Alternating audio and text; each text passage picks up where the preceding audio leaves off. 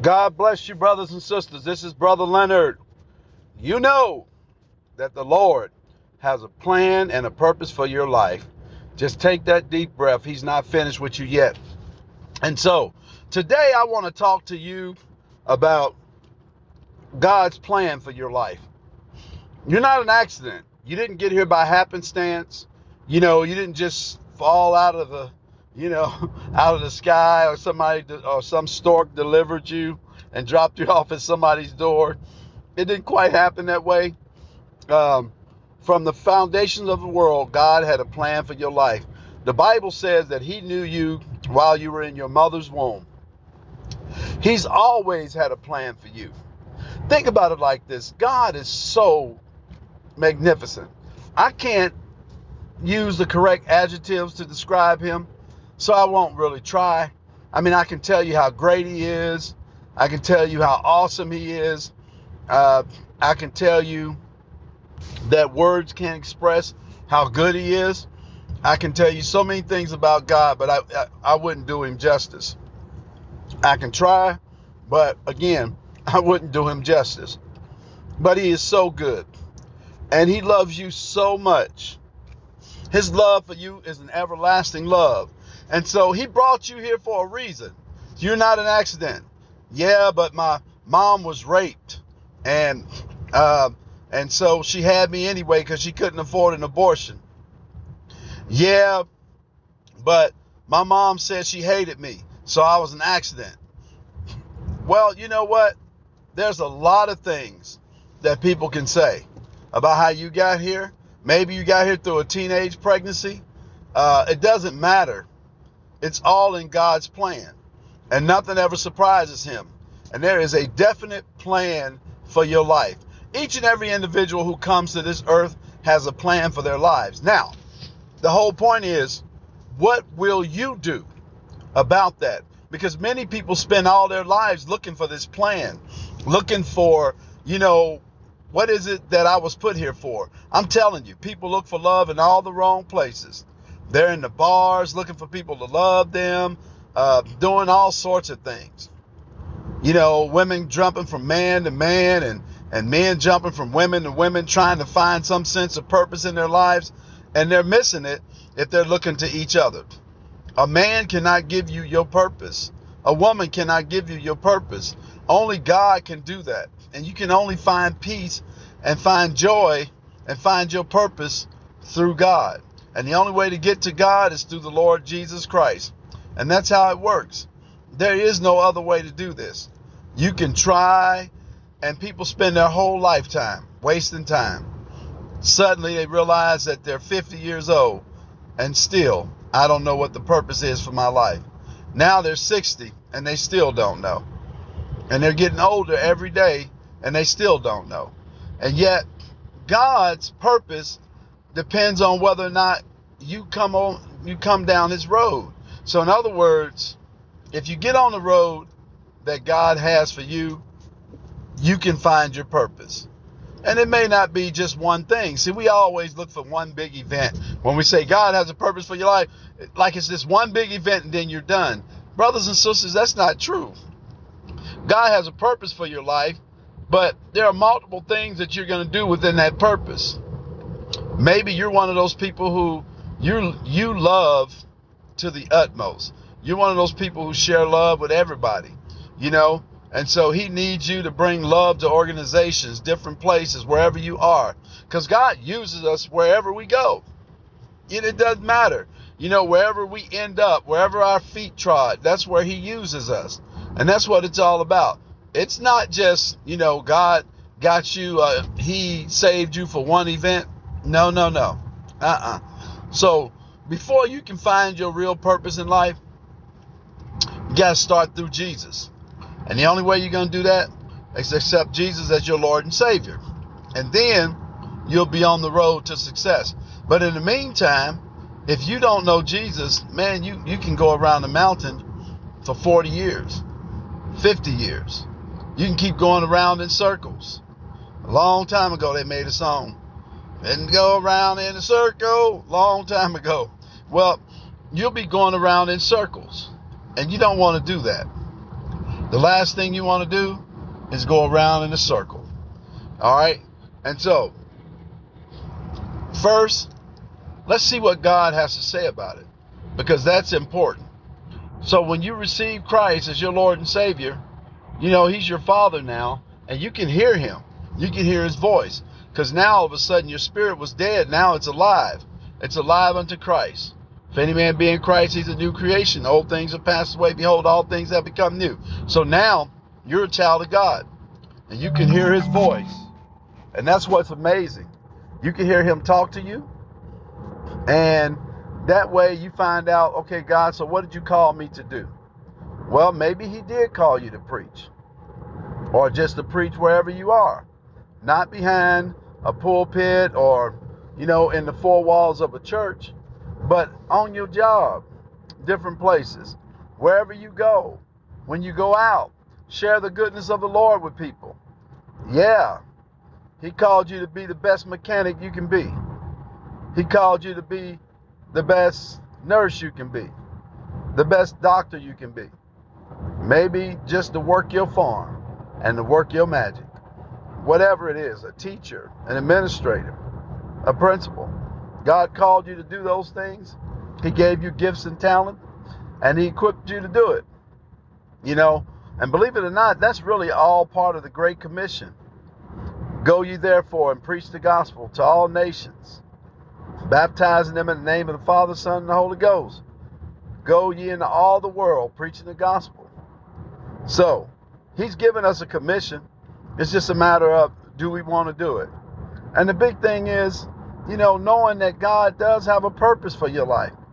It's strategic. It's not an accident. I promise you. You might have got here by shady circumstances. I get that. But it's not an accident. You know, and some of y'all have been questioning, why am I here?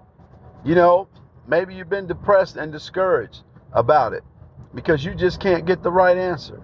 You can't figure it out. You know, you're drinking. You're looking for that love in all the wrong places. Sleeping around.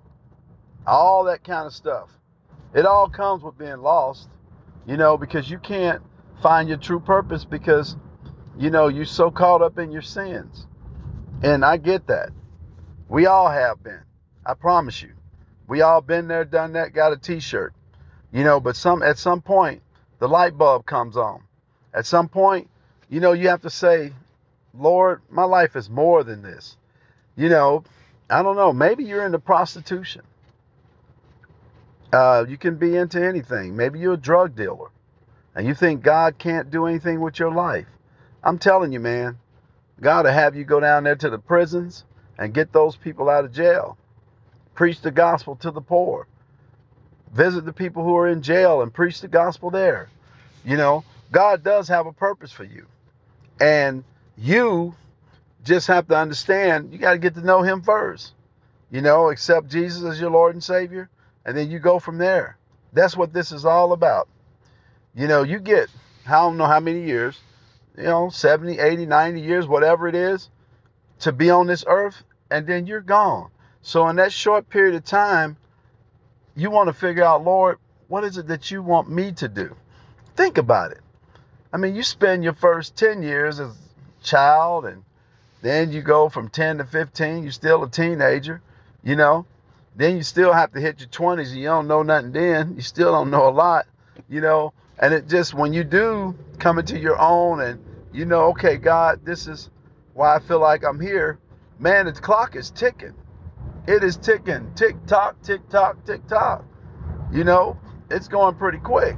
So you don't have a lot of time to try to figure out what's going on, you know, and just understand that. So the good thing is that God has a purpose for your life, right? That he created you to do what you're doing once you find him. And he loves you. He loved you so much that he gave his only son. And so that's the beautiful thing about this. So I will say this, brothers and sisters, if you've never accepted Jesus as your Lord and Savior, man, the time is now. The time is now. And if you want to pray this prayer with me, you can. Say this with your mouth. Say, Lord Jesus, I come to you right now, and I'm a sinner. I want to be saved. I repent of my sins. I believe that you were raised from the dead.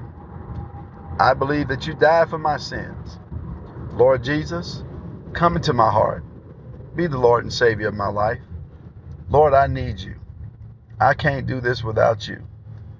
I need you in everything that I do. Lord Jesus, thank you for saving me. I'm your child. I'm saved. I'm saved. I'm saved. Brothers and sisters, if you prayed that prayer, you're now a child of God. Jesus lives in your heart. Find you a good Bible-believing church, and by all means, get you a good Bible. And it's time for you to praise the Lord and get into the thing that He called you. And I'm telling you, He called you to do great things. That's what's important. He called you to be a light. Wherever you go, He called you that you can be a light in this world and do great and wonderful things for the kingdom of God. Brothers and sisters, before I go off, I'd like to take time out to pray for Ukraine. I didn't pray for them in the beginning because I wanted to pray for them at the end. So, can we pray for Ukraine? Let's pray. Father, we just want to lift up Ukraine to you. We thank you so much because you're good and you're so kind and merciful to us. We lift up Ukraine because they're going through a difficult time. We pray for them right now in the name of Jesus. Lord, we need you to intervene on their behalf today. They're being bombed by Russia. Russia sent their troops in, and Ukraine is catching a hard time, Lord. Many people are being killed. They've lost thousands. I'm sure the Russians have lost thousands, and it's an awful war. And we pray for an end to come to that war. Lord, let your will be done in the midst of all this confusion. Lord, in the midst of all this division. Lord, in the midst of all this chaos and destruction. We pray that you would move on behalf of Ukraine and that you would have your way, Lord. You know exactly what they need today. They need you to step in and deliver. Lord, I continue to pray that you would deal with Vladimir Putin and deal with his heart today, Lord God, because you know what it is. Lord, you know what's causing him to do this. And so we pray right now in the name of Jesus. We bind every devil, every demon that's over there to cause destruction. Lord, we pray right now for Ukraine to get the food that they need, to feed the people that are misplaced, displaced, Lord. And we just pray for them right now. Keep them safe. Lord, they're in a war zone. They need you today. So send your angels, God. Lord, we need to make quick work of Russia, but let your will be done in the midst of it all. Lord, we give you the praise, and we thank you. That president, keep him safe, Lord, President Zelensky. We pray for his protection as well. Lord, he's sort of the face of his nation right now. So we pray for them and lift them up to you in the name of Jesus. And so, Lord, we thank you for every leader that's helping Ukraine. We pray for them today, God, that you would keep them united, that they'll stand together against Vladimir Putin. And we just pray for a great outcome. We need you to move, God. We need you to move in the mighty name of Jesus. Now have your way today. Move by your Spirit. We give you power. We give you praise. We look to you, God. And we thank you for your power, your presence, your anointing today. We thank you for a great move of God in the midst of a bad situation. And we thank you for wisdom for all those that are involved to do the right thing. And Lord God, to bring this war to an end. And we thank you today. We give you praise, honor, and glory. We ask you all these things in Jesus' name. Amen.